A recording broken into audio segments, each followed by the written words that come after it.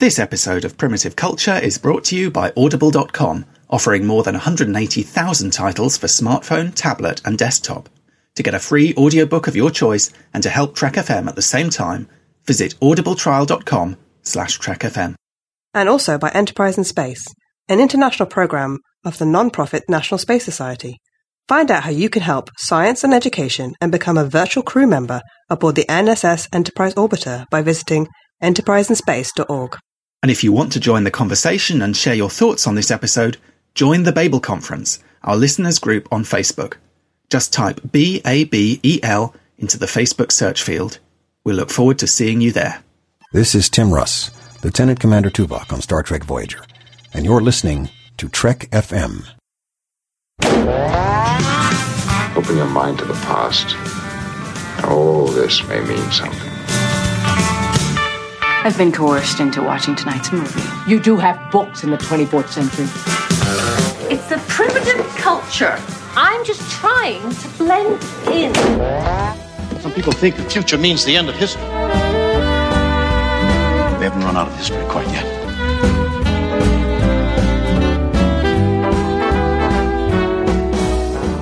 Hello and welcome to Primitive Culture, a Trek FM podcast about our history, our culture and how Star Trek relates to it. My name is Clara Cook, and joining me today is my fellow co-host, Duncan Barrett. Or am I? I mean, so you think, and so the listeners assume, but, you know, for all you know, it could be someone else doing a pitch-perfect impersonation. I mean, you know, these things happen. But does that mean someone else is writing your words for you? They are, like, directing you what to say, how to say it?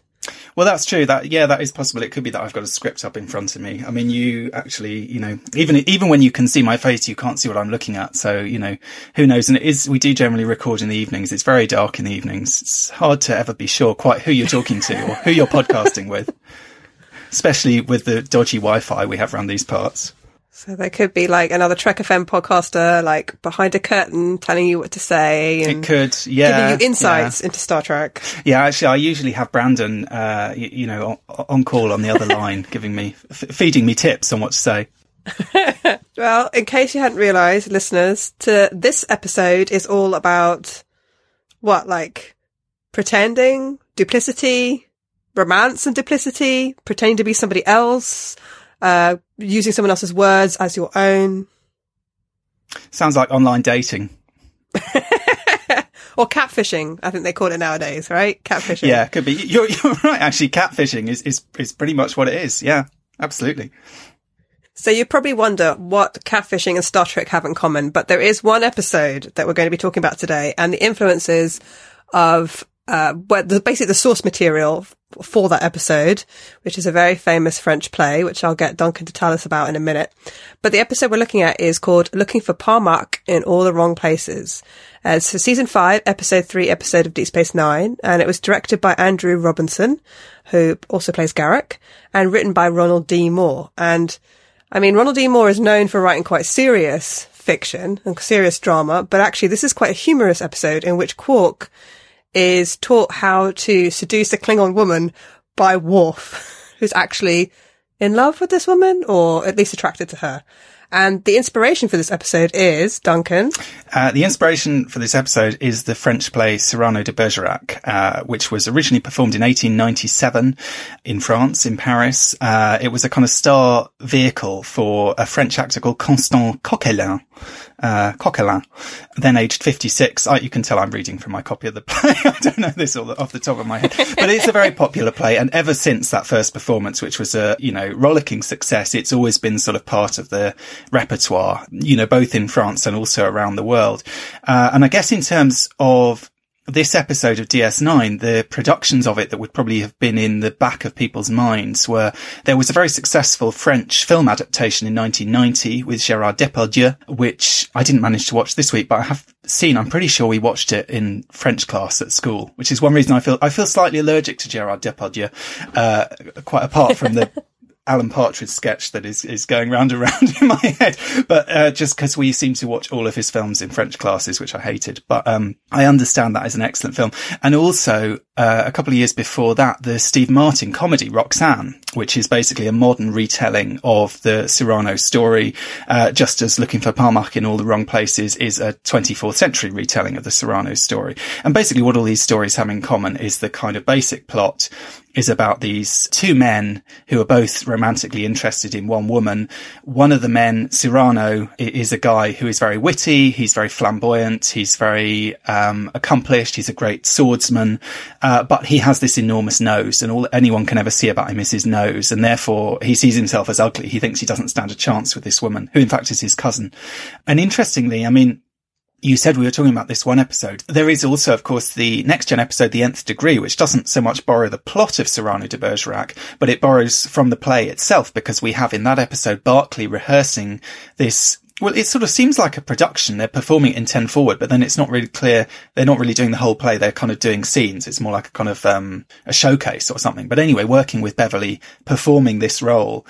And it's interesting because with Barclay, you've almost got both sides of Cyrano, because in that episode, he goes from being the guy who can't talk. The reason Cyrano ends up helping this other guy is the other guy is very good looking, Christian, but completely tongue-tied around women. He can't express himself. He can't really woo a woman because he has no capacity for kind of romantic gestures or romantic language or the kind of soaring oratory that Cyrano is capable of. So in the play, what happens is Cyrano writes letters on behalf of Christian, and in this very famous scene, he actually ends up sort of impersonating him in the dark beneath Roxanne, the love interest's balcony.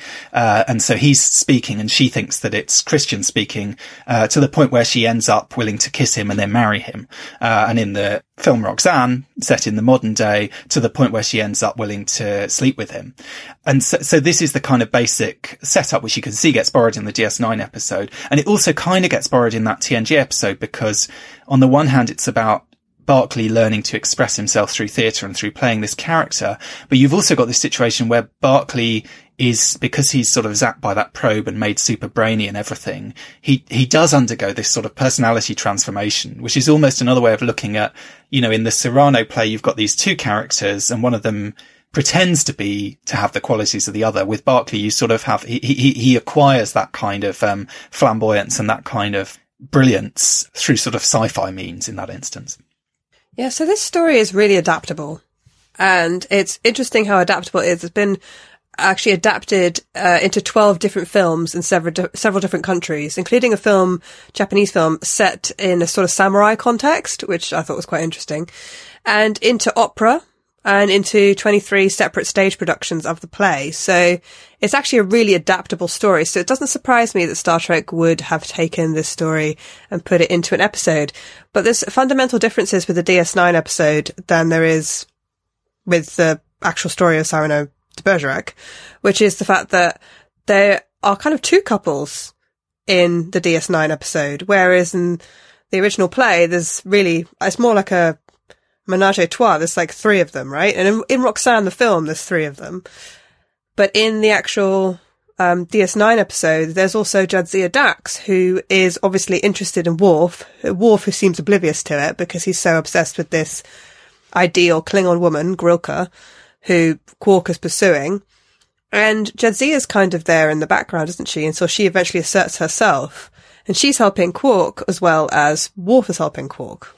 She is. I mean, she's sort of there in the role of the friend. And interestingly, I mean, you say in Roxanne it's a love triangle. It is, although with all these adaptations, there's this kind of question of how does this storyline play out? Once you get past that kind of famous balcony scene, which is the sort of iconic moment that always has to be recreated one way or another, whether it's in the holodeck, whether it's, you know, in the Steve Martin film, kind of in her front garden at night or whatever, you've always got to decide, how does the story end? Because in the original play, spoiler alert, obviously, it ends tragically. It comes to the point where Cyrano is about to kind of confess what's going on to Roxanne, to explain to her that really it's him that she fell in love with.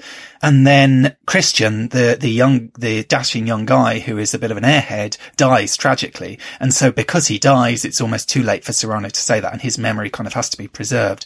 And then it's not until 15 years later, at the very end of Cyrano's life, that finally Roxanne realizes, she recognizes his voice, she recognizes that actually it was him all those years ago. And then he dies tragically as well. And so everyone dies. No one really gets what they want. But obviously in these other stories, they have to find other ways around that. And actually in Roxanne, one of the interesting things that's changed is the kind of airhead guy who's been completely tongue-tied around Roxanne, who, as well as being beautiful, she's played by Daryl Hannah, as well as being beautiful, is an astronomer and has just discovered a comet and is very brainy and witty and intelligent herself. And sort of intellectually not his equal. There's this other woman who is the bartender in the local bar, and actually he discovers he isn't tongue-tied around her. They have a lot more in common. And so he kind of runs off with her. So they kind of get him out of the picture that way. And in the DS9 storyline, you've got obviously Dax on the sidelines, as you say, basically flirting with Worf pretty obviously from the very get-go, making it clear that she's interested in Worf, playing the role of the friend both to Worf and Quark, but kind of ultimately at the end, having to really kind of bash Worf over the head with the fact that she's there, she's available, she's clearly interested in him. She has to start talking in Klingon and fighting him with a batleth and wrestling him on the ground and so on. And then finally Worf kind of gets through his head, what's going on. But so it's interesting. So there's this second romance, and really, yes, Quark and Grilka is the Cyrano story in a sense. But arguably you could say that the weird thing in this story is Worf is Cyrano. And the reason it came about was because Michael Dorn actually, I think, had seen either the film or a production of the play and was very keen on the idea of a Cyrano story. And he actually pitched it to the writers saying, I want to do Worf as Cyrano. And they do have a certain amount in common. They're both, I mean, Worf doesn't have Cyrano's kind of flamboyance and his way with words, because Cyrano is extremely witty, but he does have this kind of heroism. You know, Cyrano fights off 100 other soldiers. And Cyrano also has this line, because he sees himself as ugly because of his nose and so on. He says, my only ornament's my reputation. Now that's something that could absolutely come from Worf, this kind of obsession with reputation and heroism and doing the right thing. There's a scene in the play, for example, where their commanding officer in battle has thrown down his sash, which is the kind of thing that marks him out as the officer, because he doesn't want to be a target for the enemy. And Cyrano says, if it had been me, I'd have picked it up and worn it myself. You know, I don't care if I draw the fire of the enemy. The sort of heroic, the brave, bold thing is to do that, not to be a coward. So that there are kind of certain links between Cyrano and Worf. You can see why Michael Dorn was thinking that. At the same time, with the story they ended up with, because of the role of Dax, Worf is also Roxanne, arguably, because what happens to Roxanne is she spends the whole storyline with Cyrano as her friend. He's actually her cousin in the original version, thinking of him as a friend. Cyrano is basically in the friend zone, just as Jadzia Dax is kind of in the friend zone. And ultimately Roxanne has to realise that the guy who she thought was a friend all along was actually the one who had this passionate love for her that she responded so much to, and to sort of see him as something else. And obviously with Dax and Worf, that's exactly what's happening in a sense, is like Worf has to get Dax out of the friend zone to see that she's a romantic partner for him, and actually a much better partner than Grilka. There's that great scene where she says, you know, you talk about her like she's a statue, you know, you want to admire her, you don't really want to love this woman, whereas Dax is, you know, a kind of real partner for Worf somehow. Yeah, I think for me, the issue is that Worf isn't a very good Cyrano character, partly because he doesn't actually really know who Grilka is, whereas I felt like Cyrano really knew who Roxanne was. You know, like he's had experiences with Roxanne, he's talked to Roxanne, he's got a connection with Roxanne, they're acquainted, I think he understands who she is as a person.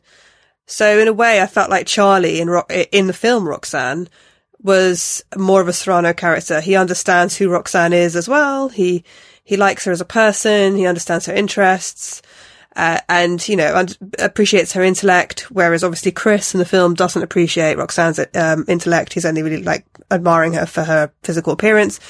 So I feel like Cyrano and Chris, maybe they're actually really properly in love with somebody. You know, it's unrequited, but they really are in love with someone because they do understand who that person is. Whereas I don't think Worf ever actually really understands who Grilka is. He doesn't know who she is as a person. He doesn't actually really ever speak to her. He's only admiring her physical appearance. In a sense, he's a bit like Christian in that sense. And I suppose you could argue as well, you're right, he's a bit like Roxanne, because Roxanne doesn't really ever know who Christian is, and she basically falls in love with the physical appearance of this person, or she's attracted to the physical appearance of this person, and then she falls in love with Serrano's personality and character. He's the one writing the letters to her, and he's the one, appealing to her mind. I think that Looking for Parmark in All the Wrong Places would have been much more successful to me if Quark and Worf's positions had been changed, if they'd been swapped. So I understand that Worf has to get with Jadzia. I knew they were probably planning that, and that's why they had to put that in the episode. And it's a nice way to introduce the relationship between Worf and Jadzia, which will eventually go on to become something a lot more. And it was funny, I was watching this episode with my husband, and he completely forgot most of this. And I think he forgot that Worf and Jadzia were together. So, when he was watching it with me, he was like, oh my God, what are they doing? Oh my God, they're getting involved. And I was like, yeah, they get married eventually. And he was like, they get married? But he's a Klingon and she's a Trill. I'm like, it's okay. It's love across boundaries. So that's fine. That's nice. But I thought the episode would have been more successful if somebody like Quark, who is, perhaps maybe a little bit more on the fringes of DS9 society, somebody who is perceived as kind of a bit of an oddball. I mean, he's not by Ferengi standards, I suppose, but by everyone else.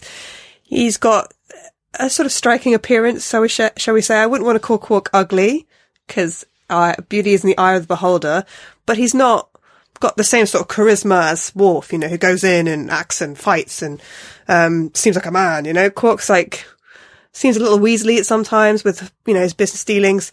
So for him to teach Worf how to profess love to Grilka, and Grilka finding out it was Quark, and Grilka choosing Quark over Worf, I think would have been a much more standard treatment of the story. In a way, what they did was they took the story and they I think Ronald D. Moore was clever in this. He took the story and he put a spin on it, which is kind of what Steve Martin did with Roxanne. I think that's definitely true. And I'd say if you're comparing these as adaptations, Roxanne versus Looking for Parmark and so on. I mean, Roxanne actually calls itself, it's in the credits. It says adapted from Cyrano de Bergerac. It's like an adaptation that is kind of laying it on the sleeve. And yes, it changes the ending, but it hits a lot of the same beats, a lot of the same scenes, a lot of the same jokes and so on are in there, almost, not quite word for word, obviously, but translated. I mean, Looking for Parmark is obviously a sort of looser adaptation. One of the things I think is quite interesting about it is I would say that actually Quark and Worf both share different elements of the Serrano personality. So Worf has the kind of heroism, the kind of braggadocio, the kind of this sort of slightly larger than life heroic quality that Serrano has. Quark actually has the gift of the gab. And, what we see is in that kind of wooing scene where, I say the wooing scene, in this version, it's a fighting scene, basically, when they're doing the kind of battler fighting and Worf is controlling it. Worf gets carried away with himself. He's kind of showing off and he breaks the machine. And then it's down to Quark to stall for time, using his gift of the gab, which actually Worf would not be able to do. Worf would be rubbish at stalling for time and keeping people talking for 3 minutes or however long it takes Dax to fix that machine. Quark can do that. And he does it by sort of improvising this terrible poetry, which is sort of laughably bad. But at the same time, it's, Quark is actually a guy who's quite good with his back up against the wall in a tricky situation, trying to sort of talk his way out of it. What he lacks is Worf's kind of cultural understanding of how to woo a Klingon. So the fact that he's supposed to turn up with the dead body of some animal and supposed to, threaten people and shout insults and so on. I mean, when you see Worf at the very beginning trying to woo Grilka, it's all extremely kind of aggressive and extremely kind of ritualized and so on. So he kind of helps Quark out with that. And actually, we don't see that first scene where Quark goes off and follows Worf's advice. It's kind of takes place off stage, as it were. And then he comes back and he says, "Oh, she said I had the soul of I can't know what the word is, some kind of a Klingon master, a sort of a poetic soul, basically." So it's not so much his facility with language, which you're right is something that really Quark has more than Worf does, but it's sort of Worf's cultural understanding of how to appeal to a Klingon, I suppose. It sort of stands in for that. But I think you're right that the adaptation is much looser. It's less straightforward than the adaptation in Roxanne. And the key thing, I suppose, is that by adding this extra element to it, by adding the element of Dax in there, what it changes is one of the kind of tensions of the Serrano story, both in the original and certainly in the Steve Martin version in the film Roxanne, is that the audience is slightly torn, because on one level they want the ruse to succeed because it's kind of dramatically exciting, but ultimately you want it to fail. You want her to see through the ruse. You want her to realise that it's Serrano she loves. You want Christian to be kind of disappointed.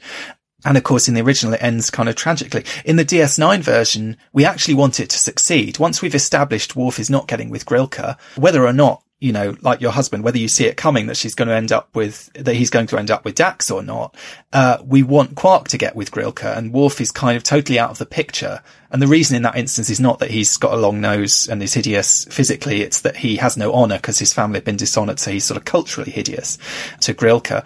But I think that makes a big difference. So in the DS9 episode, we're, as the viewer, totally behind this mad scheme. We want it to succeed. There's no kind of real issue around it. And I think that's kind of interesting, because in a lot of these stories, there's a kind of slightly grey area about how do we really feel about it. And I think it definitely comes out in the film Roxanne, because, you know, ultimately, I mean, this is in typical primitive culture fashion. I'm going to take this story far more seriously than perhaps it should be taken. But, you know, there are quite serious issues there. There are kind of issues around consent, especially since in the Roxanne, the film version, the key is whether she's going to sleep with him or not. And he very specifically says he wants her to say yes. He sort of asks for this consent, but at the same time, the consent is given based on a misunderstanding about who is speaking. You know, it's not kind of informed consent in that sense. So there is this kind of question around it. And there is this kind of sense that Roxanne is sort of made a fool of somehow by these two men. And understandably, in the Steve Martin version, she's very angry when she finds out what's happened, versus the original where it's played in a more sort of tragic light. I don't think in DS9 you really get a sense of that. There's no sense watching the DS9 episode of thinking, oh, Grilka is being made a fool of exactly. Partly because what we see happening is really this display of kind of military prowess, this kind of bat'leth fight and so on. And yes, that's impressive to her, but really it sort of feels like she's pretty interested in Quark from the get-go. It's more just he has to jump through all these hoops to sort of make the courting acceptable. And therefore, I think it kind of, that adaptation slightly removes some of the awkwardness from the story and makes it more of a romp, more something that you can just kind of totally get on board with. Yeah, I think the difference is with Roxanne is that Chris is really pretending to be something that he's not. You know, he's really not what Roxanne thinks he is. You know, he's got no way with words, and they make that really very, very clear in the film. In fact, they make it very clear in a very, very funny way. He's got no way with words. He's not got any of the intellectual capacity that Charlie has. He's also doesn't appreciate Roxanne in the way that she wants to be appreciated. Like, he doesn't really understand her intelligence. He's not really interested in that. I think he's just in awe of her, like, beauty and her body, and he's, you know, I mean, I think a few times he does say something like, oh, you're so clever or something, but he's not, he doesn't really understand her or love her like Charlie does. So that's because you kind of want him to fail, and you want Roxanne to find out that it's Charlie's, like, letters that he's been reading, and it's Charlie's words that she's been hearing. But I think that with Quark it's a bit different. I mean, I think Quark is presenting a different person than who he is. It's just that he doesn't understand Klingon culture.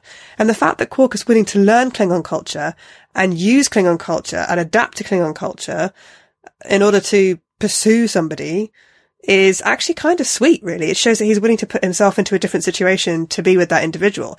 Quark has always been attracted to strong women, and you see that again and again throughout the series with the different women that he's attracted to, including Jadzia is one of them, which is quite interesting for a Ferengi, because obviously it's a Ferengi society. Women are really subservient. They don't really have a place in society. I think they're not even allowed to wear clothes, I think.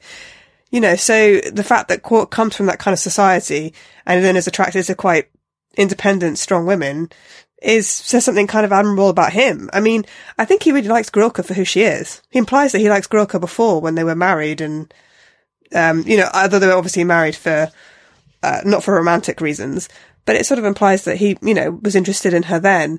Whether or not it implies there's going to be a relationship beyond this, like, short affair that we see in this episode, you know, it's not, we don't know, obviously. But I think, like, it's more that Quark has to be schooled on how to act around a very proud Klingon woman. It's not so much that he's presenting a completely different view of himself.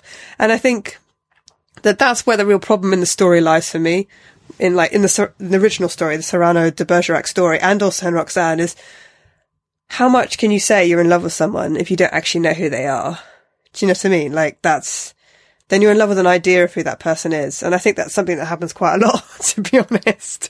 Because people feel like they're in love with someone when they don't actually know that person. But I mean, I joked about online dating or whatever. Obviously, in the modern world, even more so, it's possible, you mentioned catfishing or whatever, but even not to go to quite that extreme, people changing their image, photoshopping their images, plagiarizing their, things that they're saying to someone, using a line that they've, picked up from someone else. I mean, there is this whole, with the sort of dance of courtship and so on, there is an element of all of that kind of thing, and an element of kind of deception and so on, almost baked into it. And you could say, I mean, Roxanne's situation where she sort of on some fundamental level doesn't know the man that she thinks she's falling in love with. You could say kind of metaphorically that's a kind of way of looking at love, that's a way of looking at falling in love with someone. How much do you know about that person? Do you trust that everything they're saying is honest? Are they, even if they do just have the gift of the gab, can you trust all the words? Can you trust the sweet words coming out of their mouth, sort of thing? So on that level, you could say that it's a way of looking at romance and the artifice of romance, because really that's what it is. I mean, is it true that the person who can produce the kind of soaring oratory necessarily has more fundamentally genuine feelings than the person who just is not that expressive? I mean, I think in the Steve Martin film, the guy Chris, he's also a bit of an airhead. He flips to this other girl quite quickly. He seems like a bit of an idiot. He's not really a plausible romantic foil in a sense. In the original play, I think Christian is a more likable character. He's just not kind of loquacious. He doesn't have the gift of the gab. He doesn't have that kind of ability to woo a woman, but that doesn't mean that his feelings, I mean, everyone fancies her because he's really beautiful, and that's a big element of it. But he's not such a kind of ridiculous character. He's a more sympathetic character than the guy in the Steve Martin version. And I think you're right. Quark is probably the most sympathetic in some ways in the role of Christian, who is typically this kind of bit stupid kind of pretty boy. And obviously Quark is not that. Quark is a sort of more rich and interesting character. And you're right. I suppose what Worf is teaching him is, it is more about how to sort of jump through these hoops of courtship. It's kind of, Quark goes to finishing school, basically, for kind of Klingon finishing school, how to woo a Klingon woman. And I think, again, that's one of the reasons. I mean, I don't know what you feel. Personally, I like the play. I like all of these versions. I like the play a lot. I think the Steve Martin adaptation is pretty good and a decent film. And I really like this DS9 episode, though I know some people don't. I don't know whether you feel sort of overall that it works either as an adaptation of this play or kind of just on its own terms. But for me, it kind of, I think, especially given that the way they've taken the source material and adapted it, for me, this episode works pretty well. I just like all of it. I find it very charming. I enjoy watching it. I think all the leads give good performances. And there's real kind of character comedy there. It sort of plays to DS9's strengths, which is that it really knows its characters and it knows how to make the most of them, put them in a difficult situation, put them in a slightly awkward moment. And the comedy comes quite naturally from those characters. It feels quite believable, even though it's patently a ridiculous and sort of almost formulaic insofar as it's literally borrowed. The plot mechanism is borrowed from something quite well known, but it kind of fits despite how ridiculous it is. For me, it kind of fits, and I sort of buy into it. Yeah, I actually enjoy this episode a lot. I think, and I enjoy the film Roxanne a lot, and I think that they're good not just because they are very clever in the way that they adapt from the source material, because Roxanne, the film, is especially really clever in the way that it adapted the source material. Like, there's sort of references to parts of the play that Steve Martin has sort of updated and modernized and actually made funny in today's context. But I also think that they're funny in their own right. They're sort of humorous in their right. There is something very hilarious about Quark sort of adapting to Worf's movements, especially after the machine is broken and he's just sort of freestyling there with his conversation and his dialogue. And then suddenly he's being controlled again and his arms are all jerky and he's like, okay, now I'm going to take this bat laugh and now I'm going to, and there's something very funny about that. Armin Shimmerman's, comic timing has always been really good, and it's especially good in this episode. Apparently he actually hired a mime artist to work on those scenes with him because he knew that he wasn't sure how to play the idea of being physically controlled, because he's almost having to play two things at once. He's having to physically play Worf's movements, and then with his like face and his acting, in a sense, play Quark's reaction to it. And he actually hired a mime artist to come and teach him how to do that and how to sort of separate those two elements physically to make that comedy work. And you can really see it. It really shows, I think, the effort that he put into that. It proved to be a good decision because it does really work. And I think also can't forget that he's covered in prosthetics, which has an impact on how you act as well. Also, that same could be said for Steve Martin. I mean, he was wearing this big prosthetic nose, which I think took about 2 hours every day to apply, or about 90 minutes. I'm not quite sure why the nose took so long to apply, but apparently he hated wearing it. He hated it. Although this was his film. He was the one who wrote this script. He wrote it about 25 times over several years. He just refining it. A lot of the jokes are very much his jokes. And it works really well. It's hilarious. But I think one of the things that I love about this story, and in the play as well, is that it's about someone who's different. And it's about loving someone for their differences and also loving somebody who's different than you. And I think the fact that it's not a mistake, I don't think, that they made the DS9 episode a Klingon woman and Worf, obviously be the one who's sort of unrequited, lusting after her. But it's Quark that is the one who's going to go and get the girl. And I mean, initially when I first started watching the episode, I thought, this is a bit prejudiced of Worf to like turn his nose up at the idea of Quark being with a Klingon woman. Like only Klingons can be together or something. But then by the end of the episode, we've got two sort of mixed species couples, haven't we? Because by the end of the episode, Quark's with Jadzia. And then by the end of Roxanne, I mean, Charlie isn't a different species, he's human. But, Roxanne loves Charlie's nose. She says, I love your nose. She says, I love your nose at the end of it. So she doesn't love him in spite of his differences. She loves him because of his differences, because he's different than everyone else in the town, because he's poetic and he's, funny, and because he's confident, and you know what I mean? So it's about different people who are very different finding each other as well, even if it's in a really roundabout, duplicitous way. Well, there's an element of the kind of Beauty and the Beast in the storyline, isn't there? And in the play, actually, Cyrano makes a reference to that. Because he says in this kind of tragic mode, this is not a Beauty and the Beast story. There's not some magical enchantment where you kiss me and I turn into a handsome guy. Basically, I'm always going to be ugly. And in the play very much emphasizes this idea of his ugliness. And the key moment is when Roxanne says that, because he's been writing, because they're separated by war, and so she's actually spent very little time with Christian. So little time that she hasn't realised that he has nothing to say to her. She knows that she finds him attractive. She thinks he's a handsome guy. But, she's heard Cyrano speaking and believed that it was Christian. And then she gets these letters, which of course Cyrano is writing, without Christian even being aware of it, which is something that comes across in the Steve Martin film as well. And so the key moment really is she says this line, she says, I've come to love him. I've come to love his soul. I would love him even if he were ugly. And Cyrano can't believe it. He's like, she would love me even if I am ugly, and she could love me. It's me that she loves, essentially. And it throws both him and Christian into this real crisis. And when Christian hears it, he's horrified, because basically he knows that all he's got going for him are his good looks, basically. And if really she's not that interested in his looks anymore because she loves something else, he has to recognise that it's not him that she loves. I mean, this is all stuff on a level that really the DS9 there's no real worry for Quark. Oh, does Grilka really love me because she thinks I'm someone else and I'm not really that person? We don't really get any of that angst somehow in the DS9 version. But that's why I suppose the original play goes from being this quite knockabout comedy. And it's a weird play because there's a lot of comedy. There's a lot of kind of funny set pieces. I mean, the set piece in the Steve Martin film where he enumerates 20 different insults that the guy could have said about his nose, basically to show what a fool this guy is who says, you've got a big nose or whatever. And so he does this kind of almost like a sort of stand-up routine to this bar saying, come on, you can do better than that. I'll give you 20 better insults off the top of my head. And again, in the original play, you've got a scene very much like that where he names, I think, 7 different things that he could have said about the nose. And it's all very kind of grandiloquent and sort of, it's funny. It's a proper kind of routine for that actor. You can see why it was written as this kind of star vehicle.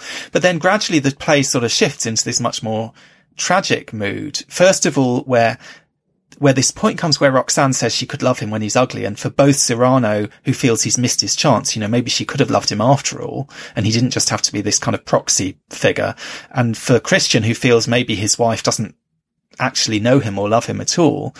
And then, of course, because he dies, it becomes this kind of unspoken thing. And then ultimately Cyrano dies. And, as I say, no one really gets that kind of happy ever after. I suppose all of that, in some sense, comes out of this kind of angst about what does it really mean to have lied about this? What does it mean to fall in love with someone and they're not the person that you think they are, or that they're not, that the person you've fallen in love with is actually a fiction almost, or to realize that your feelings were not quite what you thought somehow.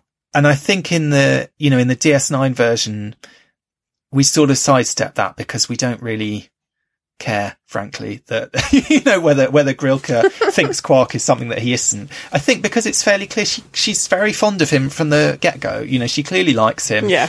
He clearly likes her, and they have shared history. Yeah, and they've got shared history, and they're quite a fun, as a kind of Beauty and the Beast couple. They're quite a sort of an appealing couple. They both have a lot of character and a lot of kind of good qualities somehow. So it doesn't sort of go in that tragic direction. But I guess there is always this sort of question around these stories about unrequited love in particular, or kind of love triangles or love quadrangles or whatever. There is always this sort of angst, potentially. And one of the things that I love about this story actually is the way that Dax's storyline is played. I mean, I think, I said Armin Shimmerman is great. I think Michael Dorn is great in this story. It plays to some of his strengths in terms of making Worf seem kind of over the top and ridiculous. I think Jadzia is fantastic. And the way, not just the way that Terry Farrell plays her, though I think she does play her very well, but the way that Dax is written in this episode is actually really refreshing and really unusual, because she is also she is the unrequited lover. She's the one who goes into it. She's clearly interested in Worf. She's not getting any response from him. But what we don't get is the kind of typical sort of trope of the unrequited lover, who's this sort of mopey, miserable, slightly wretched character, which in a sense is what Cyrano is in relation to Roxanne. He has many good qualities, when he deals with other people, and he has lots of positive qualities in himself. But when it comes to Roxanne, there's a slightly pathetic side. Jadzia is never really pathetic. She's there. She makes her interest clear. When Worf doesn't get it, she makes it even more clear. She kind of asserts herself. She has confidence in herself. She doesn't allow the fact that he doesn't seem to be interested in her, at least initially, to kind of affect her self-esteem or anything in the way that people typically do in those situations. She's confident. She knows who she is. She knows she has a lot to offer. She knows she's a good prospect for him. And she sort of puts it on a plate to him and says, look, this is what's in front of you, kind of thing. And I think that is actually a very unusual and quite refreshing way of writing one of those unrequited love stories, in a sense. And certainly very different to how Star Trek typically does those stories. If you think of, Bashir and Jadzia, for example, Bashir is a little bit pathetic the way he deals with Jadzia. I mean, if you think of, and never more so than in that scene after Jadzia's died, when Esri tells Bashir, and that is heartbreaking, when Esri tells Bashir, if Worf hadn't come along, it would have been you. There's that real kind of like, it's a real kind of gut punch. Odo, who's so obsessed with Kira for so many years that, we talked about this before, by the time you get to something like Children of Time, there's a real kind of toxic quality to that unrequited love. There's something quite dangerous and sinister about it. And so it's this kind of interesting question. With Dax, they managed to have a situation where, and it's unusual really, that the woman is the one who's interested in the man, but it doesn't in any way diminish her character. It doesn't kind of weaken her in any way to say, look, I fancy you. How about it? And she can do that. She can flirt with him. She can even explain quite explicitly what she's interested in. And it doesn't seem to make her vulnerable really in the way that you might expect. She has enough confidence in herself to do that and to assert herself as a potential partner. Well, she's very honest, isn't she? And she's not resorting to games. Do you know what I mean? And I think in all of these stories that we're talking about, they're not trying to achieve their goal, their love goal, through honesty. Do you know what I mean? So Jadzia is very honest. She just says kind of to Worf in Klingon, whatever, comes on to him in Klingon and sort of says what she wants. I think she does kind of hinted it before when she talks about Grilka being this woman on a pedestal, not right for Worf. Perhaps Worf could look a little closer to home to find someone who's more suited to him, someone who's more fun to be with. And obviously she's talking about herself, but she doesn't, yeah, you're right, she doesn't spend a huge amount of time moping around or seeming sad. You know, you sort of get the feeling that she really likes Worf, but if Worf chooses to be an idiot, she's going to let him be an idiot and let that sort of situation play out. And she probably would find somebody else. Do you know what I mean? So she's kind of confident. But then I think you mentioned this before when we were talking about this episode. She's somebody who's got multiple lives. So she's got multiple experiences of being both male and female. And I would imagine on the receiving end and the giving end of a number of romantic relationships. So she probably has experienced unrequited love in a previous lifetime as Dax. So maybe that makes her a bit more wise. I think the thing about Roxanne and Cyrano de Bergerac is in Cyrano de Bergerac, correct me if I'm wrong, but I thought that Cyrano had the chance to declare his love to Roxanne before Christian even really came along, and that he chose not to because he didn't think that Roxanne could ever love him because he was so ugly. Whereas in Roxanne, I feel like Charlie doesn't even really start thinking that he is he's attracted to Roxanne. That's obvious right at the beginning, but he doesn't start really thinking about how much he cares for her until she's already seen Chris, you know. And if he just left that situation alone and he hadn't helped Chris to seduce Roxanne, then Chris probably would have fallen foul at some point. He would have said something really stupid, or he wouldn't have been able to talk to Roxanne at all. But, you know, there's this scene in the film where Charlie takes Roxanne up, I assume, a mountain or a hill where they are. British Columbia, I think. Is it British Columbia? Well, I think it's filmed in Canada, but I took it that we were meant to assume it was taking place in America, but it had actually been filmed in Canada, yeah. Because they mention Aspen at one point, don't they? So it's like they're supposed to be not that far from... Aspen, yeah. I think so. So they're supposed to not be too far from Aspen. But so he takes her up to this top of the hill or whatever to look at the view, and they're talking, and he sort of thinks that she's saying that she likes him, but then she says, oh no, I like Chris. And at that point, you know, he could have just, it's fine, you know, you like someone else, I'll just leave it. But it's like he gets drawn into this situation of helping Chris, and I never really understood why Charlie did that, to be honest. You know, it's almost like Chris starts talking about how he's going to woo Roxanne, and Charlie's like, no, she's an intelligent woman, she's into poetry, you have to woo her properly. So I sort of felt a little bit like Cyrano de Bergerac deliberately does not pursue Roxanne because he thinks she could never love him. Charlie deliberately does not pursue Roxanne because he's just, I guess, just decides to help Chris. I feel like both these men made their own beds. And now they have to lie at them. They made their own beds for someone else to lie in. I'm sympathetic. Yeah. They made beds. I suppose someone else gets to lie in them. They made the beds they didn't want. I mean, I'm sympathetic. I think that, and Worf, of course, it slightly gets an out because he does express his interest. I mean, actually, like Dax at the end, he comes on pretty strong to Grilka at the beginning and is basically told, look, forget it, it's not going to happen. So we kind of get that out of the way in like the first 5 or 10 minutes of the episode. I mean, I think in terms of the psychology of it, yes, you're right. As a formula, it's quite entertaining to watch. It's quite fascinating. You could argue, like, psychologically, this storyline, however it's adapted, makes no sense, because why would the guy do that? I think we're meant to think that he does it because he does like, I mean, Worf doesn't particularly like Quark, but in Cyrano likes Christian. He thinks he's a nice guy. I think in Roxanne, Charlie, you know, basically seems to get on pretty well with Chris, and he thinks he's a nice guy. I think it's the idea. He's doing it for Roxanne though. And it's, yes, you're right. I think in Roxanne, he's doing it for her rather than, because doesn't she say something like, oh, please get him to talk to me? Yes, she's asking him to be the kind of mediator because, you know, he's the friend and she's asking for his help.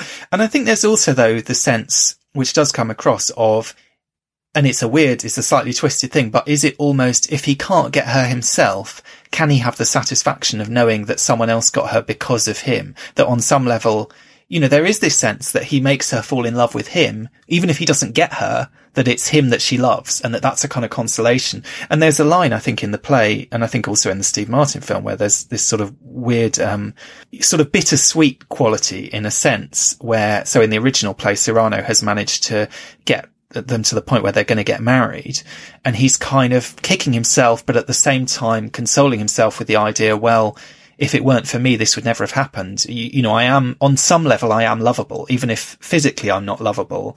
On some level, I'm lovable. And he says something like, you know, when she kisses his lips, it will be because of the, you know, my words that she thought were coming out of them or something. Do you know what I mean? There's this kind of idea that it's a kind of proxy thing.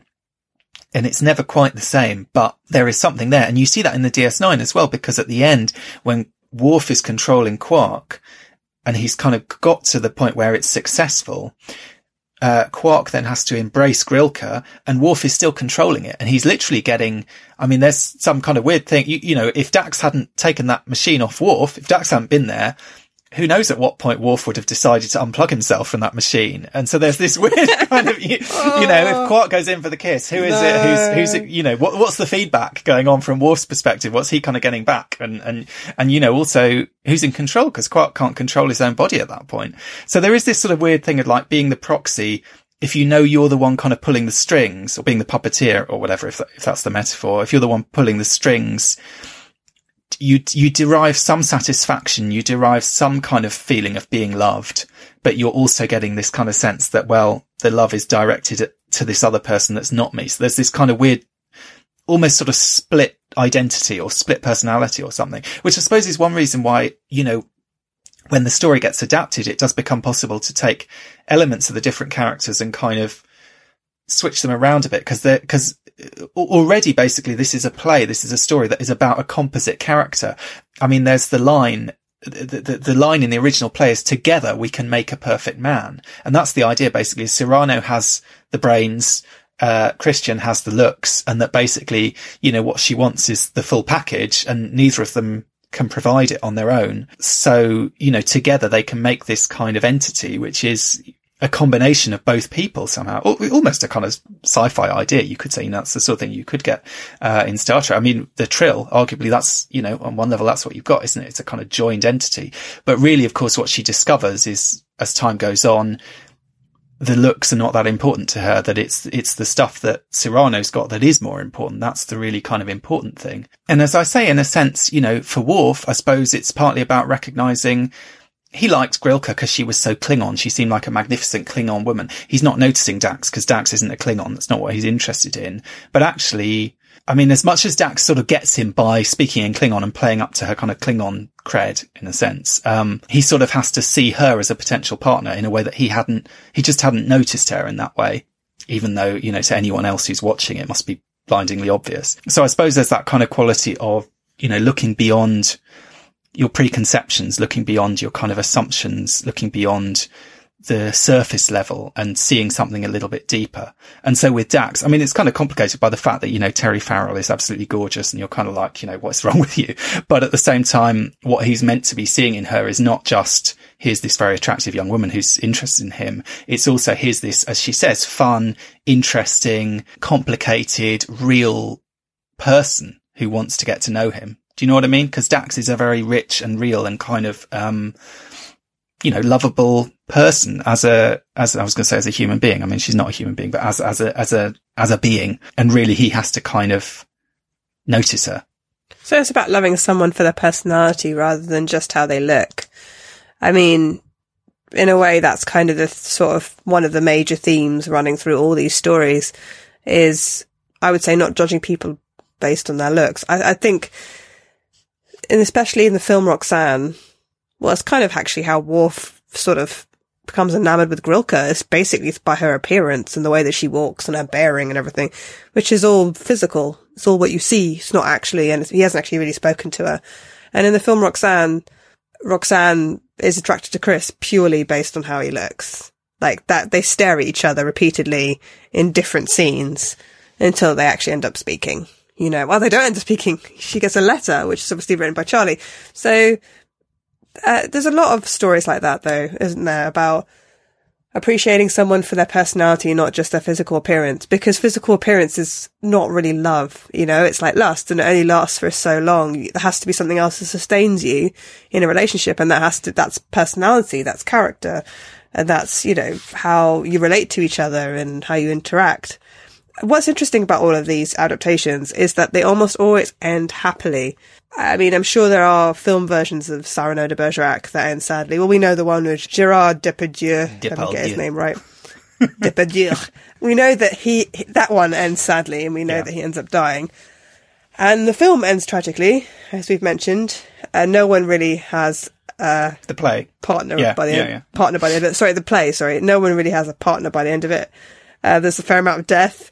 So it's interesting Roxanne ends that up in a nunnery as well, basically for 15 years, pining which is away. just really depressing. No one to write her love letters there, you know. So it's interesting that adaptations of this story have emphasised the humour more and less of the tragedy. And I wondered if that was because modern audiences don't like sad, unrequited love stories that don't end happily. And, it's entirely possible that Odo's unrequited love could never have been acknowledged, but it was. It does feel like there isn't any sort of, even in Star Trek, I mean, what unrequited love exists that isn't acknowledged at some point? Well, I would say, I mean, just briefly to answer that, I suppose the Doctor and 7 of 9 is the example where I think rightly they make the decision that they're not going to get them together because why would she be interested in him? And I think that's quite nice that they play it that way. I think arguably, Odo and Kira should not have got together. I mean, I think there's a case for saying that Odo's obsession with Kira is dramatically interesting and quite, as I say, like that whole sequence in Children of Time where that takes you is very dark and very serious, but that arguably it was a mistake from a kind of narrative point of view to kind of bring them together in the end. But I think there is this, obviously there's this tendency to want the happy ending. And I suppose, especially with romance, we think of romantic comedy as a genre. Obviously, there is such thing as romantic tragedy, but it's tough. I mean, I don't know if you saw the film La La Land. I loved that film. I thought it was great. But the way this is a spoiler, obviously, I won't say what happens, but anyway, it doesn't end well for the couple in La La Land.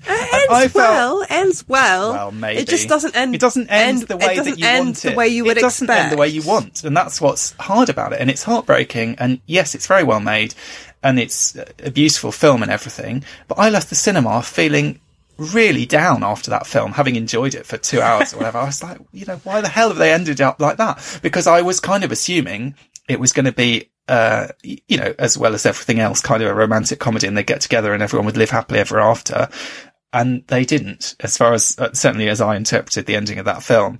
And maybe that's real, and it did feel quite real. And in reality, people don't always, and mostly unrequited love doesn't magically get fixed, But there is this kind of, I suppose in TV and in film and so on, it does. So if you think, say Ross and Rachel in Friends, ultimately, now I can't remember, do they ultimately end up? They certainly end up together at some point, even if they don't. I think are they back together again by the end? Remember. But it's got to, you kind of got to have that. And they weren't together. Exactly. We kind of expect that sort of happy ending.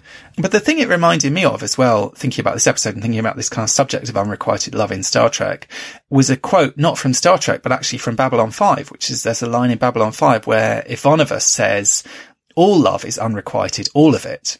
And I was just curious what your thoughts are on that, either in real life, what on earth does that mean when she says that? And I would say possibly it's something to do with the kind of things we're talking about how much do you ever know someone, how much do you ever know what you're getting back, where is that kind of gap, almost that kind of leap of faith, but also in terms of narrative and in terms of TV, is there a reason why on TV and in film and so on, we find unrequited love so fascinating, why we see so much of it, why it's such a kind of strong narrative device? I suppose because it's got that kind of tension baked into it. But I was just curious, what do you think? This idea, all love is unrequited, what does that mean to you? Well, it's interesting you should bring up Babylon 5 because there's two characters that have unrequited love. One is an alien called Lanier, who has unrequited love for Delenn, who's essentially, I think she starts out as his employer, but then eventually she sort of she's an ambassador and he's a diplomatic aide, And that actually is requited in the sense that it's not returned, but he does confess that she finds out that he loves her. And I always thought that was a bad twist in the storyline. I thought it was a mistake for her to find that out. I thought it was better that it was more dramatic a storyline if he just loved her, and no one knew or she didn't know. And in the other case you're talking about is Ivanova. So Susan Ivanovas, this female commander, there's a sort of, I don't know what you call it, like a warrior, space warrior, a ranger called Marcus, Cole, I think his last name is Marcus. And he falls in love with Susan and basically has this unrequited love for her. And I think they flirt and everything, but I don't think she realizes how deep his affections go until he sacrifices his life for hers. And that's when she's saying that line, when she's grief stricken in the sick bay, crying over his dead body, she says, all love is unrequited, all of it. And that bothered me more. I felt like their love could have been requited. I thought they would have made a cute couple. But I don't actually think all love is unrequited. I think all TV love, or most of TV love, or film love is unrequited, partly because it's an easy source of drama.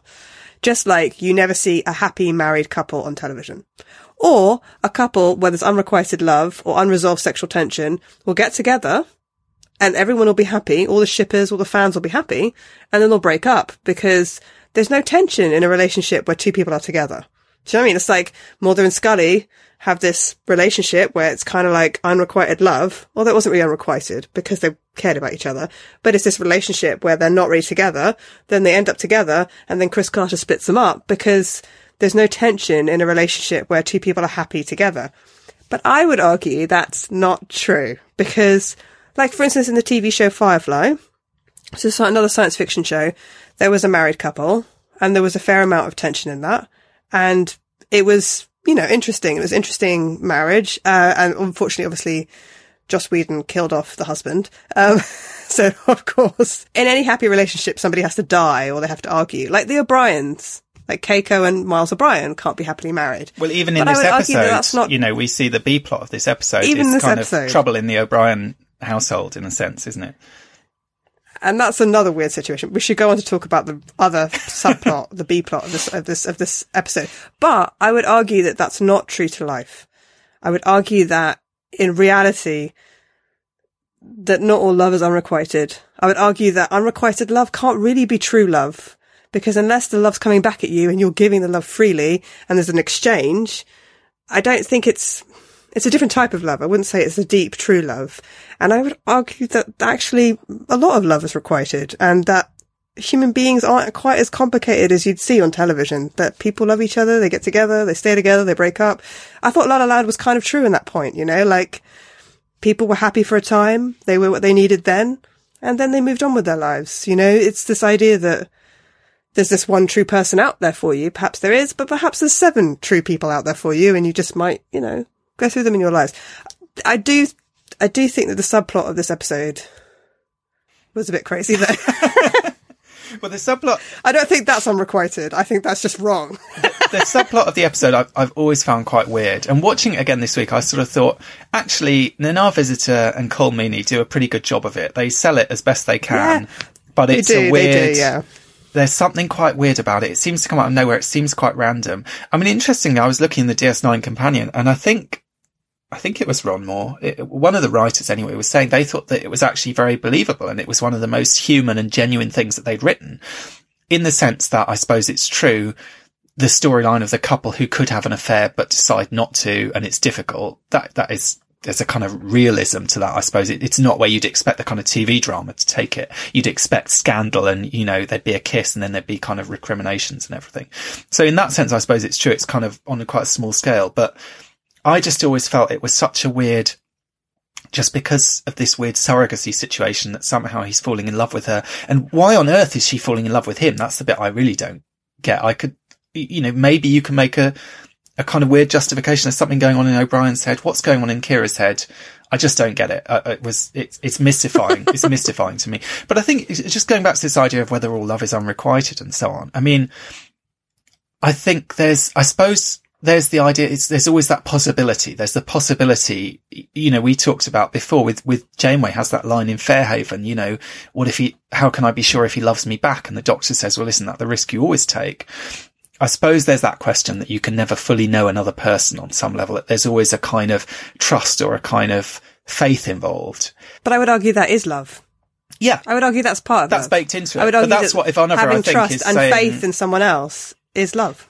But then arguably, but that's one way of interpreting that line from Babylon 5, I suppose, is saying that small gap or that kind of leap of faith or whatever that it's not automatically requited, that there's a kind of, you have to believe that it's coming back as well, even if whether or not it is, because ultimately you can never fully know another person. But I think you're right. In real life, you know, real life is not necessarily as tense and dramatic as TV. You know, you get more situations where people meet someone, they quite like each other, they date for a bit, they kind of get together. You know, there's a more kind of conventional way of getting together. But obviously this varies. I mean, and I think one can find oneself in these kind of slightly crazy situations. I mean, I remember when I was at university, I directed a play, and typically because I did a lot of theatre, you know, typically while you're rehearsing a play or whatever, you know, people will start to get interested in each other. Emotions will start getting brought up by the play that you're working on, by the things that the characters are doing and so on. People, in my experience, were usually quite restrained though about actually getting involved with someone else until the end of the play, because they didn't want to kind of complicate things or whatever. So it was always the kind of party at the end of the last performance where all this stuff would come out. And there was one show I was directing where I remember there was a girl I was interested in, and basically so at the party people would sort of declare their romantic feelings. So I declared my romantic feelings, she wasn't interested in me. Then someone else came along and declared her romantic feelings for me, and I wasn't interested in her. Then someone else came along to her and declared his romantic feelings in her, and she wasn't interested in him. Then there was a guy who was interested in the guy who was interested in her, and he wasn't interested in him either. And it was literally, so there was this chain of like five sets of unrequited love, 5 crushes, none of which was going to lead to anything. And then, you know, we stayed up drinking late into the night. Everyone went home and, you know, pretty much never saw each other again. And, you know, I mean, you know, nothing came out of it in that sense. Whereas obviously, you know, a lot of plays I've been involved in, some couples might come out of it because ultimately you might find that the people had managed to get interested in the right people, you know. But it's interesting. You sort of see that even in the DS9 episode where Worf is really, they are, as the title of the episode says, looking for love, you know, looking for Parmak in all the wrong places. They're obviously in the O'Brien household. There's this potential for an affair. You know, they're looking in the wrong place. He should be focused on his wife. In Worf's situation, he's got 2 women that he's kind of interacting with, and he's stupidly obsessed with the wrong one. And, you know, he has to kind of be brought around to see that the other one is actually the right one for him. But, you know, so all I'd say is these things can happen. It might seem like a kind of dramatic trope. It might seem like, you know, Ross and Rachel for 10 years or whatever, and it's ridiculous. And now he loves her, now she loves him. And, you know, it's always zigzagging back and forth, but it can happen. You know, it's not impossible. I think that although I complained about the subplot, I have to say it does have some of the best dialogue I've ever heard in Star Trek. I mean, Star Trek has some great dialogue, okay? So it's a difficult thing to say because there's so much good script writing in Star Trek. But that Ronald D. Moore's description of that house in Bajor that they're going to, how romantic it is. She's like, you can see the lake from every window in the house. The way that Nana Visitor delivers those lines, but she describes that house, it just cracked me up. It cracks me up every single time I watch it. I just think it's really funny. She's brilliant, actually. It's just the house gets more and more and more over the top. And she doesn't want to be saying it, and she's wildflowers. She kind of can't bring herself to answer these fireplaces. questions. Yeah. But that's one of the things. 5 bedrooms. But that's why I say, and miles away from anything. And I think, you know, they play those scenes. They play them. They get the comedy out of them. I mean, I think Andrew Robinson directing this was his first directing job on Star Trek, and apparently he'd just won an award, I think, for theatre directing, and he made sure that Rick Berman saw the paper where, you know, his name was listed as having won this award for directing Beckett, I think, or something. And it was a big deal that they were letting someone who wasn't a regular cast member kind of join this, you know, Star Trek directors scheme, basically, and be allowed to direct an episode. And I think he was really pleased, partly coming from a theatrical background, to be doing an adaptation of a play that he was quite familiar with. But also you can tell that it's, a lot of the charm of that episode is about getting the best out of the actors, getting the best performances out of them. And it's a combination of great performances, a lot of effort. I mean, like I say, you know, Armin Shimmerman going and studying with this mime artist, and also spending 10 days practicing his Batleth moves at home because he knew that, you know, it had to look like Quark was doing the moves. So he had to be, you know, actually Armin Shimmerman had to be really good with a Batleth. You know, a lot of effort going into it. And also, of course, the script. And I think, you know, I've said this many times, I think DS9 really nails character comedy. Everyone is great in this episode. I mean, Julian at the end, this kind of cringing embarrassment when he realizes that everyone's been having sex, and they've you know, been having violent Klingon sex, and Worf and Dax come in, and we know he's in love with Dax. And this kind of like, I don't want to know, you know, barely able to cope with the situation. Played brilliantly. Everyone playing their character perfectly. You know, even down to Sisko. Sisko's barely in that episode. He's in it for about sort of 20 seconds, but there's just this wonderful moment where he realizes that Worf's in love, and he's, you know, slightly kind of sort of bamboozled by this, and amused and kind of entertained by it.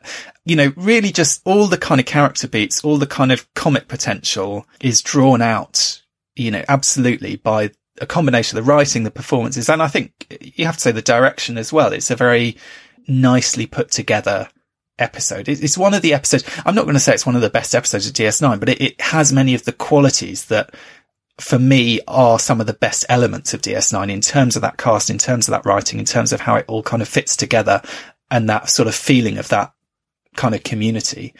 And it also has this kind of interesting inspiration, this take on this kind of source material, it does manage to kind of marry this quite unlikely story from a very different world. I mean, Cyrano, although it was a play written in the 19th century, it's set in the 17th century. It's set in this time of kind of swashbuckling heroes and so on.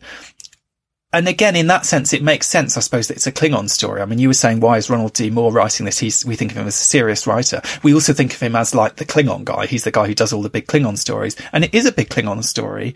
And of course, the way that Quark has to woo Grilka is by going back in time 1,000 years to the founding of the Empire and playing Kahless. And there's, this kind of mythical story, which again is from this kind of, I mean, Klingons are always pretty kind of swashbuckling and whipping their swords out and everything. But again, is this sort of going back in time, just as Cyrano was, 19th century French entertainment going back to 17th century swashbuckling.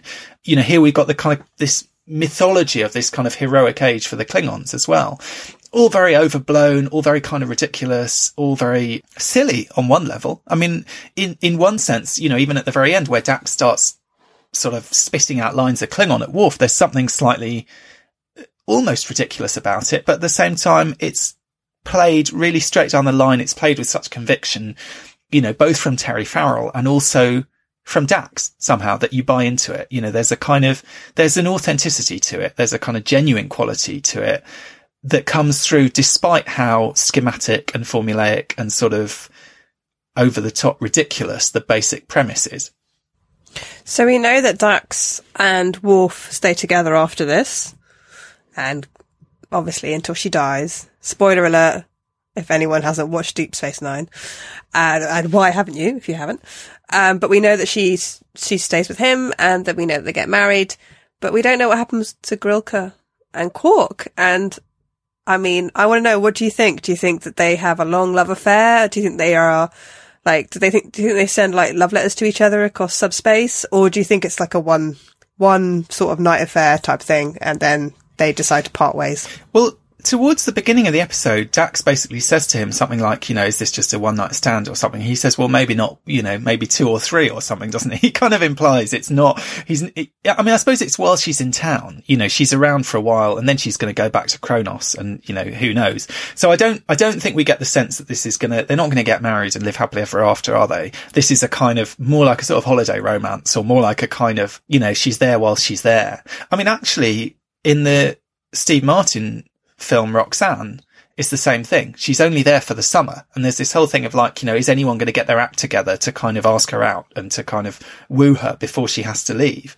And I suppose by the end, when she's fallen in love with Steve. I thought she stayed. Well, maybe she does. I mean, I would sort of assume that she probably stays. Don't ruin it for me. But they do set it up quite clearly that she's there for the summer. She's taken that house for a few months and then she's going to be off back to the university or whatever after that. So who knows? I guess, they could have a long distance relationship. Well, she'd get some great letters, wouldn't she? But, and the same with Quark and Grilka. I kind of imagine a few days later, she has to go back to Kronos. They kind of right now and then, and when she's in town, they hook up again. That would be my guess. I don't think there's going to be wedding bells on DS9 for those two, but, Worf and Dax obviously is another matter. And I suppose there's also this sense that although the kind of, the story is ostensibly about Quark and Grilka, and that's where kind of the main focus is. And Worf and Dax is almost the kind of sub-story or the kind of subtext almost that comes out right at the end. Of course, going forward for DS9, Worf and Dax is the key story. And I mean, that's the romance that starts in this episode that really means something, is the relationship between the two of them.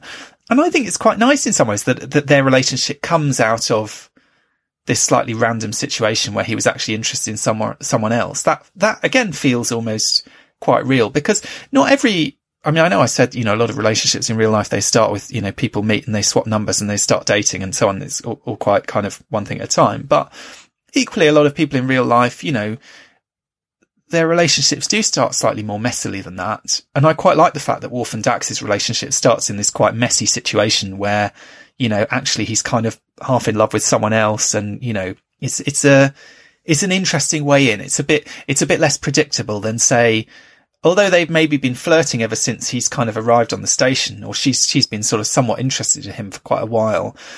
They could have paired them up straight away. They could have kind of teased that relationship more going forward. Whereas I feel like they kind of let it just sort of bubble along a bit without really anything happening. And then here they kind of find a way to motivate a change in that and to kind of actually get them together finally.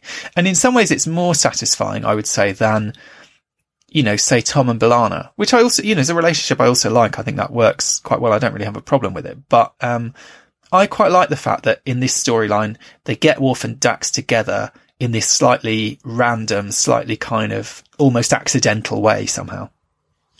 Well, I think the Worf and Dax relationship, the way it starts, is actually a bit of a rom-com trope, actually. She's sort of in the place of like the female friend of the main male protagonist who's going after some sort of unattainable woman without realizing that actually his soulmate or the woman that he's supposed to be with is right next to him. And actually, I think you find that again and again in rom-coms. And I think that's actually a story that appeals to, I think I would imagine, a wide audience, because I think at some point, everybody in whatever relationship you've had feels like they are like the sort of kind of boring friend of the person they want to be with, who is, you know, sort of interested in some other more glamorous or cooler person. So, and if you haven't been in that situation, you can imagine what that feels like, you know? So I actually think that's not something that's really that unique, but I think it works really well. And I think it works really well. It is a little bit unrealistic that Terry Farrell would be in that situation, since she's as attractive as Grilka, if not more. No offense to Grilka, you know, unless Klingons are your thing. Yeah, but maybe to Worf she's not. I mean, I suppose that's the thing. We don't know. You know, we have to kind of take as read that Worf thinks Grilka is like absolutely the bee's knees, doesn't he? Do you know what I mean? Like, she's this magnificent Klingon woman. She's everything he thought he wanted in a woman. And yeah, it's hard. I mean, I think there is a degree of suspension of disbelief, certainly for me watching this episode, and for me ever since I started watching DS9 aged, you know, 12 or something, to imagine that you think anyone other than Jadzia Dax is the perfect woman is kind of almost unimaginable. And I kind of think for DS9's writers as well, I can kind of imagine that's the same for them as well. But at the same time, we do sort of have to buy that. I think you're right. It's unusual for that situation, though, not just that it's Terry Farrell, but also that it's, well, maybe not. I was going to say it's unusual that it's the woman in that situation. I don't know that that's true. I mean, I've been in that situation on both sides, so I guess it does play both ways. But maybe in terms of TV, I feel or film, I think you'd expect it more to be, you think of it as the man who gets stuck in the friend zone. That's the expression, isn't it? It's this kind of, it's this crisis that men have of being stuck in that situation. And actually, it does happen to women probably just as much, but it's kind of seen as a male problem somehow. Wouldn't you say? Culturally, people sort of talk about it as if it's a male problem. No, I think there's lots of romantic comedies where women are in that situation. I think what's different about it is that Jadzia's reaction to it. I think in most romantic comedies, the female best friend, sort of sits there. In fact, that she's not called the female best friend. There's a name for it. She's called something like, I mean, if you look it up online, you can find out what the name for it is. The popular name for it is something like crazy cute girl or something, or the weird girl. And she's supposed to be, it's like a trope. It's a trope of a female character who is sort of not the one that the main male protagonist falls in love with, but it's the character the main male protagonist learns something about himself with. Do you know what I mean? And then he's aspiring to be with this unattainable woman who's obviously wrong for him, when really he should be with this quirky girl instead. And then by the end of the film, he figures out he really loves his best friend, and he rushes off, normally in the airport, in the street in Manhattan or something, and finds out it's her, and then they kiss and make a blah blah. But I think the difference of this is that Jadzia sees something she wants, and she goes after it. And power to her, you know, she goes after it. She sees a man that she wants to be with. She lets him make a bit of a fool of himself. And then she's like, you know what? I'm here. I've been here all along, and I'm going to make a play for you. And Worf responds. So, whereas in most romantic comedies, the woman would be a lot more passive. You're right. And Jadzia is not passive. I mean, although for most of the story, she is kind of just coasting along, helping, she's not passive. And ultimately it gets to a point where she's like, right, I'm fed up with this. I'm going to kind of take charge and sort things out, even if that means doing it in Klingon, because that's the only language that seems to get through to Worf. I think you're right. I was thinking when you were talking about this sort of trope, I was thinking it's also, it's Eponine in Les Mis, which, I've certainly been watching on TV recently, this adaptation that's been going on. You probably have as well. She's the kind of archetype of that character who's the kind of pathetic, the friend who is ignored, who's kind of slighted and, with tragic results. And that again is a sort of tragic story.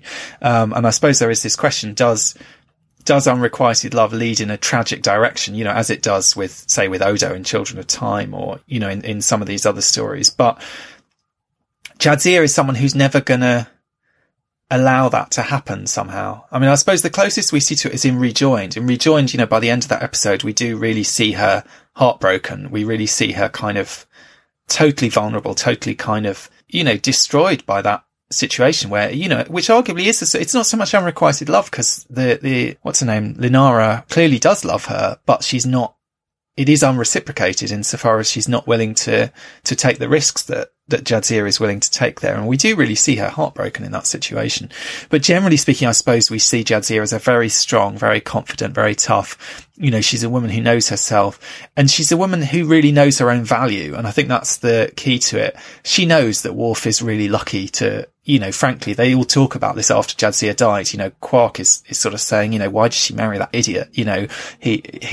She was so much above his level. And I think there is kind of an argument for saying that. She sort of knows that she's a pretty good catch as far as Worf is concerned. And she's not afraid to kind of assert that and kind of lay it on the table, basically. And maybe that does, as you say, come from having years worth of experience. Maybe it does come from having male and female past lives to draw on. Maybe it just comes from good writing and slightly out of the box writing from the DS9 writers, who knows? But it's one of the things that I think is most attractive about Jadzia as a character is, yes, they've got this woman who has done modelling work before, who's extremely beautiful, who's extremely attractive, who's, what Rick Berman would call one of the babes that they had to put in the Star Trek shows to appeal to men of a certain age. But her characterization is so, from the get-go, doesn't play into that. She's very confident. She knows herself. She's a very kind of deep, rich, fun-loving, entertaining, exciting, irreverent character. She's sort of never going to be reduced to that woman on the pedestal, that kind of simplified, one-dimensional figure somehow that almost, that is a possibility when they create a character like that and they know this is going to be the beauty. This is the one who, we're going to change the makeup because we don't want to make her look ugly and alien. We want to make her look as stunning as possible. But fortunately, with Jadzia Dax, they really, I think, really aced that in terms of that character. And it's one reason, I think she's certainly one of my favourite Star Trek characters. I think she's a great character. And I think you see it in this episode in the way she reacts in this situation where she doesn't behave the way that we might expect someone in that storyline to behave. And I do think that despite the fact that we talked about how, unrequited love might not be that realistic in terms of like the rest of the world and other real relationships compared to sort of, say, fictional relationships and sort of romantic tropes in fiction and stuff, I do think there is something quite realistic about Worf and Jadzia's relationship in the sense that very often there is normally one person in a relationship who's more charming than the other. And I wouldn't say that's what one of them isn't always going to be this big hulking, like grunting, like irritable, proud individual. I mean, I like Worf, don't get me wrong, but he is prickly in a social situation compared to Jadzia, who seems like she'd be a much more smooth operator in a party or something. But in lots of relationships throughout the world, there's one member of that relationship who is perhaps the more gregarious one, perhaps maybe the one who's easier to get along with. There's always that situation where one of your friends falls in love with somebody that you're like, oh my God, how did this happen? why are you with this person? Or not why you're with this person. I can see they love you. I can see you love them. I can see they support you. But like, you know, could have done better. This person's really, or this person's really hard to get on with. Right. We're all in a party situation and he's sitting there. Oh, you know, God, if your friend gets together with face. Worf, that's like, you know, it's nightmare, isn't it? So I feel that's quite realistic. And I think they play that up a lot in Deep Space Nine as well. You know, like on the night before a wedding, Jadzia's partying away and Worf's organised some sort of torture, like ceremony in the holodeck for all his best men. So there's that kind of thing, you know, they sort of really play up on that. And I think everybody at one point, and actually it's not always a man who's like that. Sometimes it can be a woman as well, you know, who's the more difficult one. Opposites do attract, you know, and sometimes people's lives are improved because their partners are the ones that open doors for them, you know, in life. So I felt like that was quite a realistic relationship. So before we go, Duncan, would you like to let our listeners know if there was ever a time in which you, right, in order to succeed at something, it doesn't have to be romantic, pretended to be somebody else other than yourself? I'm going to have to say, I'm going to be really boring. I'm just terrified of being caught. I've never lied on my CV. I've never plagiarized a single, you know, word of anything. I think I probably weirdly like Worf. I feel like Worf it's weird that Worf gets roped into this because Worf is such a kind of upstanding guy. There's absolutely no way Worf would play the Christian in this situation, you know, the Christian role, and let someone else tell him what to say, because he's this kind of ultimately authentic guy. I think I've got a bit of that kind of Worf syndrome. I'm like, no, I'm not going to, you know, I wouldn't even use a line that I'd read in a book or something. Do you know what I mean? I'd feel it would just make me cringe. So no, probably not, I'm afraid. Sorry. It is, you know, you can rest assured, you know, if I say it's me on the podcast, it really is. I'm not getting someone else to fill in for me or do the work. No one's writing the lines for me. But I do think it's interesting that it's Worf who gets roped into this, because you'd think Worf would be so against it, but at the same time, and it's so dishonourable. That's the other thing, is Klingons are obsessed with honour. This ruse is so transparently dishonourable and dishonest, that again, you'd think he would be dead set against it. And yet he can't resist the temptation to woo this woman who he's not allowed to woo, I suppose. What about you? Have you ever, you know, lied on a CV, cheated on a test? It's all coming out now. I've never lied. I wouldn't say I openly lied. I would say I've acted a certain way. Mm-hmm. Both my husband and I, when we first went on one of our first few dates we went on, he told me that he really liked French noir cinema. So sort of like dark, artistic French cinema, to impress me. And I think he watched one film in uni, like he didn't know what he was talking about. And I told him that I really liked clubbing, which I don't. We were trying to act cool around each other. And we very quickly realised that neither of us were like that. So, but it was, you know. Right. Okay. But then you see, that's the terrible danger. Then you end up spending your whole, you know, the first 6 months of your relationship going to clubs that you both hate and watching awful French films that you can't stand, you know. This is the danger. I mean, no, I am familiar with the concept, and I know people do often like, and that's an interesting, I suppose, spin again, like a real world spin on these kind of stories, that people do kind of try to reinvent themselves, you know, when they're getting to know someone. You do want to put, of course, you want to put your best foot forward. You want to present yourself in a certain way. You want to kind of emphasize some aspects of your personality and de-emphasize others, I suppose. But then you do get these ridiculous situations where, you know, people might go for years doing things because they thought the other one was really into it, and in fact it turns out that they were both just trying to impress each other, and neither of them has any interest in, you know, watching Godard films or whatever it is, and they've subjected themselves to, you know, hours of torture. So I don't know, I would go with a sort of honesty is the best policy, I guess. I'm more of the kind of Jadzia Dax approach, but I think it's difficult, and I can relate, you know, having said I have been in, you know, many of the different kinds of situations that the people are in these stories and these episodes, though not the kind of elaborate machinations. And I think absolutely, you know, I am sort of in the Jadzia Dax camp in a sense, you know, honesty is the best policy and so on. But at the same time, it's very hard if you're in that situation to have that kind of self-confidence, to have that kind of self-assurance, to have that kind of attitude of, I am who I am lovable, I deserve happiness, if I'm not for this person, I'll be right for someone else. And obviously there's a whole sort of industry and a whole sort of, cultural sort of machine geared towards like how to present yourself to the other person, how to behave. I mean, actually, when my partner and I started dating, I discovered a book on her shelf. Now, I don't know whether she'd been following this assiduously or not, but there's a book called The Rules. Are you familiar with this? And she had definitely read some of it, I think. And I don't know whether any of these rules were being used on me, but this was a book for women basically I think it's part of it was kind of like playing hard to get. Part of it was these kind of things like this, but basically ways to keep men interested, to keep them keen, to kind of play the game, basically. So it turns romance into a kind of, I suppose what you might say is what it was in earlier eras, where it would take much, in Cyrano de Bergerac, no one's going to sleep together until they're married. In Roxanne, she's not going to sleep with him until she's convinced that he really loves her and he can kind of do all the eloquent stuff. I mean, she's requiring this quite sort of old-fashioned, quite sort of formal courtship, this kind of wooing.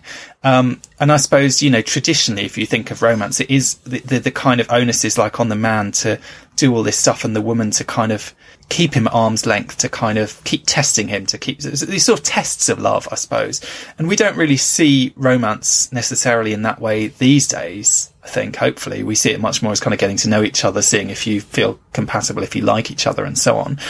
But at the same time, there are people publishing, advice saying, you kind of advising people to go back to that sort of earlier, more formal, less the kind of generation where you hook up with someone and it's all kind of about chemistry and all quite instant, and more into this kind of like sort of courtship rituals and so on, which I suppose is what we see as well in the DS9 episode is really, as I said, it's about Quark kind of learning the rituals to woo a Klingon woman, learning how to do it, how to kind of, what it is that's going to impress her. Not so much in Cyrano where it's about the language.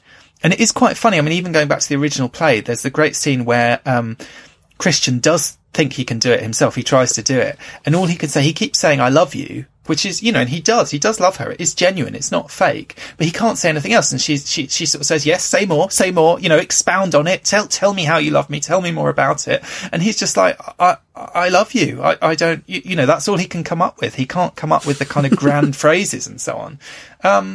And on one level, I feel quite sympathetic to him because I feel like, well, I don't know that it's true that just because he can't come up with the sort of soaring oratory that it's any less genuine. But she's quite harsh, Roxanne. As soon as and in the Steve Martin film, they managed to justify her harshness by having him say quite crude and inappropriate things. So he makes this joke about her being a Playboy centerfold, which he's picked up off another kind of lechy guy in the street.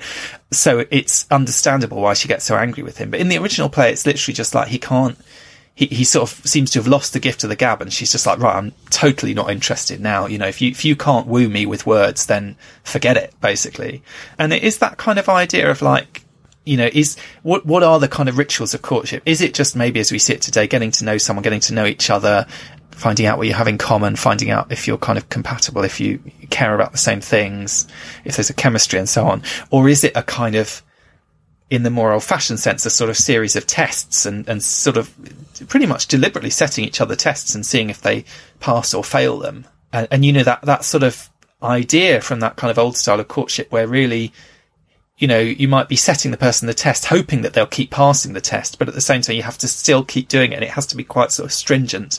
And you really are kind of putting the prospective lover through their paces somehow, which I suppose is certainly what we see in Cyrano. It's certainly what we see also in the DS9 episode. I mean, really, Quark is being put through his paces. The fact is she's interested in him pretty much from the get-go, but she's not going to have that wild night of violent Klingon passion that sees them both end up in hospital the next morning without him kind of, ticking all the right boxes. So there you go, guys. Honesty is the best policy, but if you want something like, I don't know, a little bit more exotic, you might have to do your research. Yeah. You might have to do your research. Like if there's some sort of crazy ritual with your lover of choice, then, consult somebody. Maybe get someone to write some letters for you, get someone to write some lines. teach you how to use a sword or something. So, it has been really interesting taking a look at the world of unrequited love, of catfishing in Star Trek, of looking for Parmak in all the wrong places, of Jadzia Dax and her awesome confidence in romantic affairs, and at Saranoda Bergerac. But this is not the only subject that's been discussed on the network this week, so here's a look at what you might have missed elsewhere on Trek FM.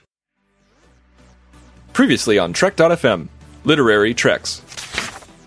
Like you said, some of the recent novels have gone with Commander Una, which is, if I'm remembering correctly, they explain a name she's kind of adopted because she got tired of people just calling her number one or something like that. But it's still referring to this backstory of her being the best of the best, being perfect from Illyria, which is a planet that embraces genetic manipulation, I think, and you know, that sort of thing, and breeding for the absolute best. And she was number one in her generation or something like that. Melodic Treks. So, but after I watched Star Trek Voyager, and you know, I was aware of the existence of the Mini Moog Voyager. I mean, it didn't take me long to just like, oh, it would be cool one day, like if I could acquire the synth, you know, like the first thing I'd do with it is redo the Star Trek Voyager theme with it. Wouldn't that be fun? You know, the Star Trek Voyager theme with performed by the Mini Moog Voyager, right? Warp 5. So I'm going to go to Sleeping Dogs for my next episode here. Now, at this point in Star Trek, I'm really tired of the Klingons, and I was on my original watch of Enterprise, and I still am. I'm really, really tired of the Klingons, so... Did I say the right episode? Sleeping Dogs, I said, right? Yes. You're just looking at me funny here. I'm like, did I say Shadows of Pajam? No, you said Sleeping Dogs. Okay, good. So... The Edge, a Star Trek Discovery podcast. She is with a fake him, but she even says, well, it's you, but it's really only my memory of you. Right. Like, that line is heartbreaking. Yeah. I'm not the sappiest person on the planet by any stretch of the imagination. Anyone who has heard me talk for months on this network knows that. But this is heartbreaking stuff. Yeah.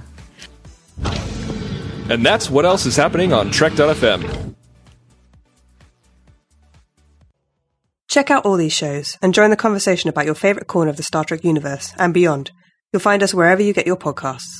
If you're an Apple user, be sure to hit the subscribe button in Apple Podcasts on iPhone, iPad, or Apple TV, or the desktop iTunes app to get the latest episodes as soon as they are published.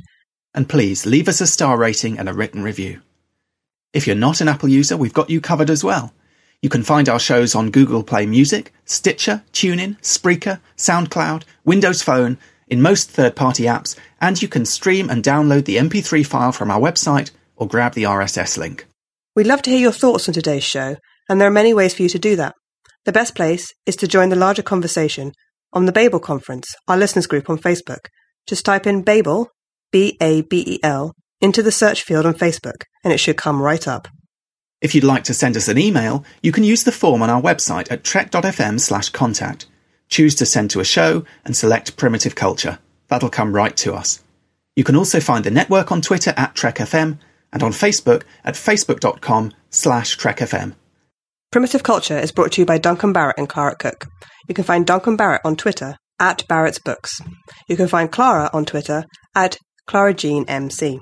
If you'd like to help us keep all our shows coming to you each week, you can become a patron of the network on Patreon.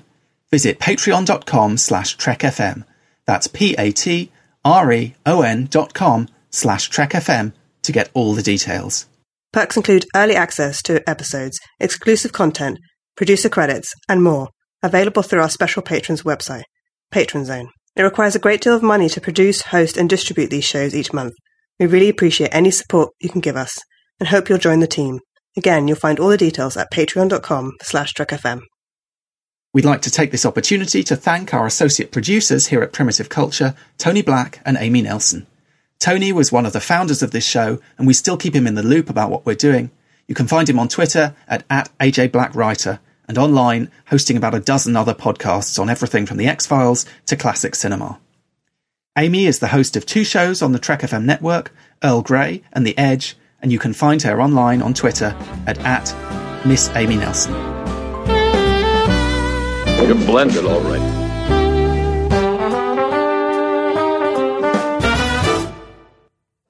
When you're driving along, do you ever think, oh, sacre-bleu, I've forgotten to set the video to record, I don't know, Top Gear? What is Top Gear? It's not... all right, then. You've forgotten to tape Cyrano de Bergerac with Gerard Depardieu. Depardieu. Depardieu. Depardieu. Depardieu. Depardieu. Depardieu. Depardieu. Dieu. Dieu. Dieu. Dieu. Dieu. Dieu. Dieu. It's not important, Alan. Right.